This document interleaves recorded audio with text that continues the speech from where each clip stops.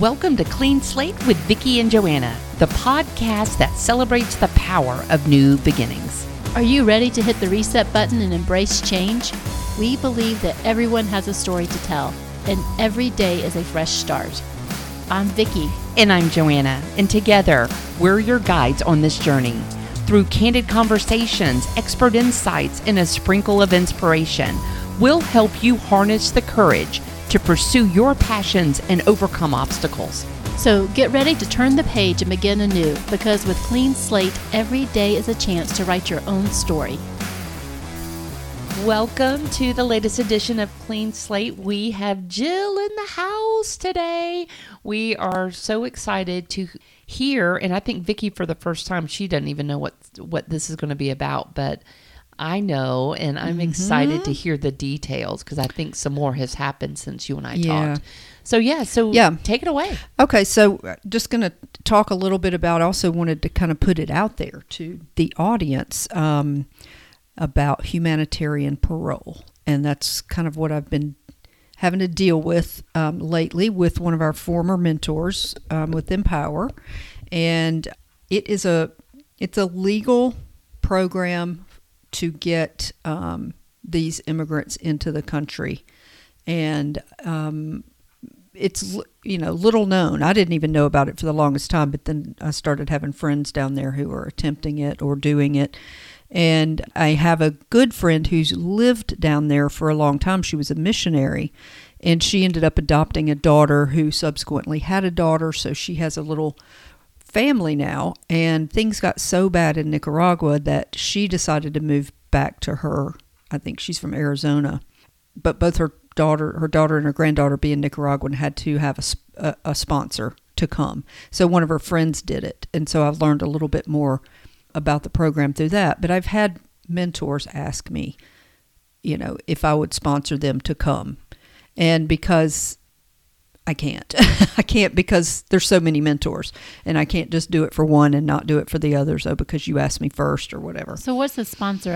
So that's what I was going to go into. So what I know about it is that you fill out some paperwork about if you intend to be a sponsor. You're basically sponsoring someone to come over, and you're responsible for them for 2 years. But that responsibility is not as daunting as you would think. It's basically the sponsor would pay for a one-way ticket. You would have this person, family or child or adult, live with you and help them get acclimated, help them possibly take English classes or find a job or whatever that may be. Now, in the case that I'm in, and they can be here for 2 years, they can move about freely. It's not like they have to live with you or stay with you, but that's just how I think the government expects you to at least organize it on paper. So I did have a mentor reach out to me I've had several. This guy is a former mentor, and we've kept in touch, and I see him every time I go down there. And so he had asked me, now I know his situation, and he has been taking care of his grandparents, his elderly grandparents, for as long as I've known him. And their health is declining, and Nicaragua is just really, it's never been an ideal place to be, but in the past 5 years or so, it's just declining, and people are just leaving in droves. Just the oppression, the lack of work, the lack of freedom it's just changed completely since I've even been going to Nicaragua. So many people are trying to leave, but these are actually trying to do it in a legal way.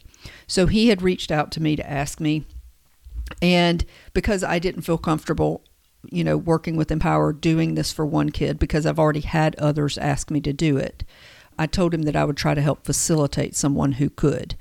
So he has been in touch with me regularly for the past 2 months, almost every day.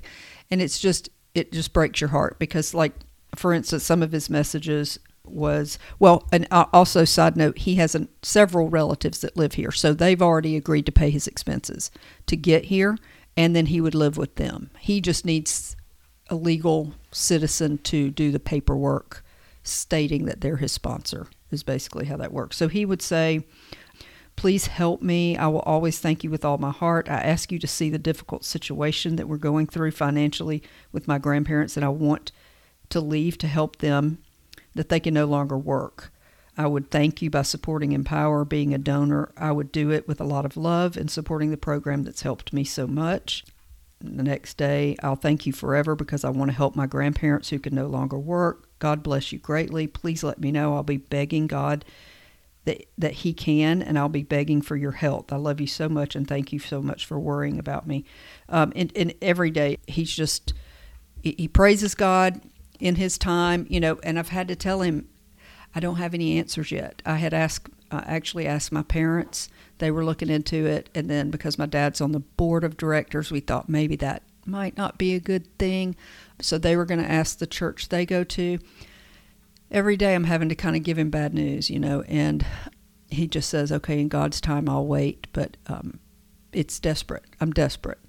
And the other day I was just sharing that with my friend Kathy, who's been to Nicaragua several times, and she goes to my church, and we've been really close friends for many years. And I was telling her about, Franklin, he's trying to blah, blah, blah. And she's like, I'll do it. I'll do it. Stephen, I'll do it. And I was like, what? She goes, no, I would love to do it. I've been praying about God presenting me an opportunity to help somebody, and particularly people in situations like he's in. And she said, and Steve will be on board. And it's just been like rapid pace. They've already filled out the application and everything. And Franklin told his grandparents and said that she just started crying, just sending blessings to me, that I'm an angel, that she can't believe that God's answered her prayers through this. So it's just a very, a lot of people will think that's just, that's not something I can do, and that's going to interfere with my regular life, and da-da-da-da, and that's what I thought.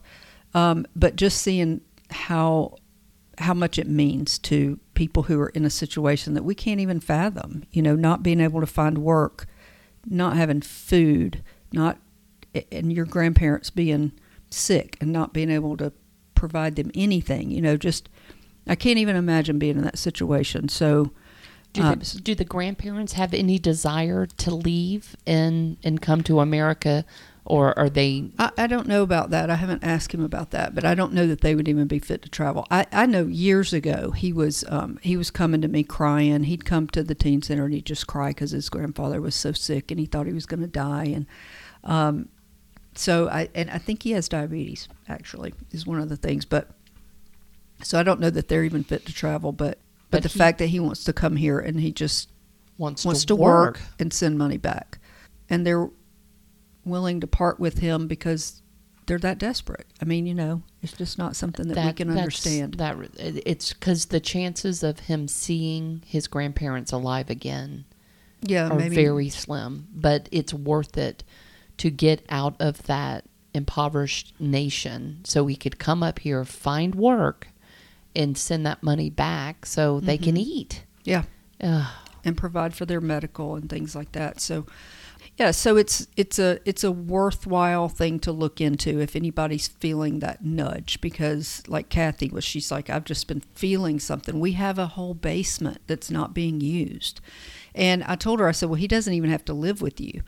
Her husband called me the other day, and he said that he saw on the website that they had to live with you for 2 months. But I really don't even think there's any oversight into that, because if they move somewhere else and someone caught wind of it and said, why are you there? Well, I'm visiting family. I mean, he can go live with the family and just say he's visiting if he needs to. Right. So I don't know that that's absolutely necessary that they live with you, but for the 2 months, Steve said he could be there. He said, we'll help him find some work, and then he can go where he needs to go. So that they want somebody in their basement. They want to help somebody. Right. And so there's got to be other people like that. So it is called Humanitarian Parole. If you type that into Google, it'll come up with the government website and all the information on what you would need to do.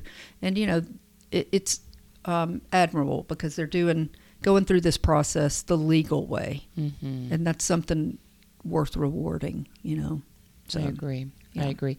And you're right. I doubt there is any policing of it, since we have open borders apparently, and where all these people are going all over the country, and I don't think there's any sort of trace of them No. through the government's eyes. So I doubt that there's going to be anybody knocking on doors going, well, where is he? Yeah, I mean, But- he may have to report, if he has a job and what it is and things like that. But Kathy and Steve are willing to help him just do the legwork for, finding English classes. Because if he moves to Miami or California, which is where two relatives are, he will be able to communicate because, there's high Hispanic populations in both places. Right. But they want you to try to start functioning as you're going to be a permanent resident. I Right. think after 2 years you can apply for some sort of visa or something. But I see. anyway, it's a very interesting program. So I didn't even know it existed. yeah, most people don't. So Wow. Do you have other people in your circle down in Nicaragua that want the same thing? Oh, yeah. Yeah. I figured. Wow. Everybody wants to leave. Yeah. Oh, what a sad state. I know. And it didn't. It just. I mean, I've just seen its better days. At least, people were happy.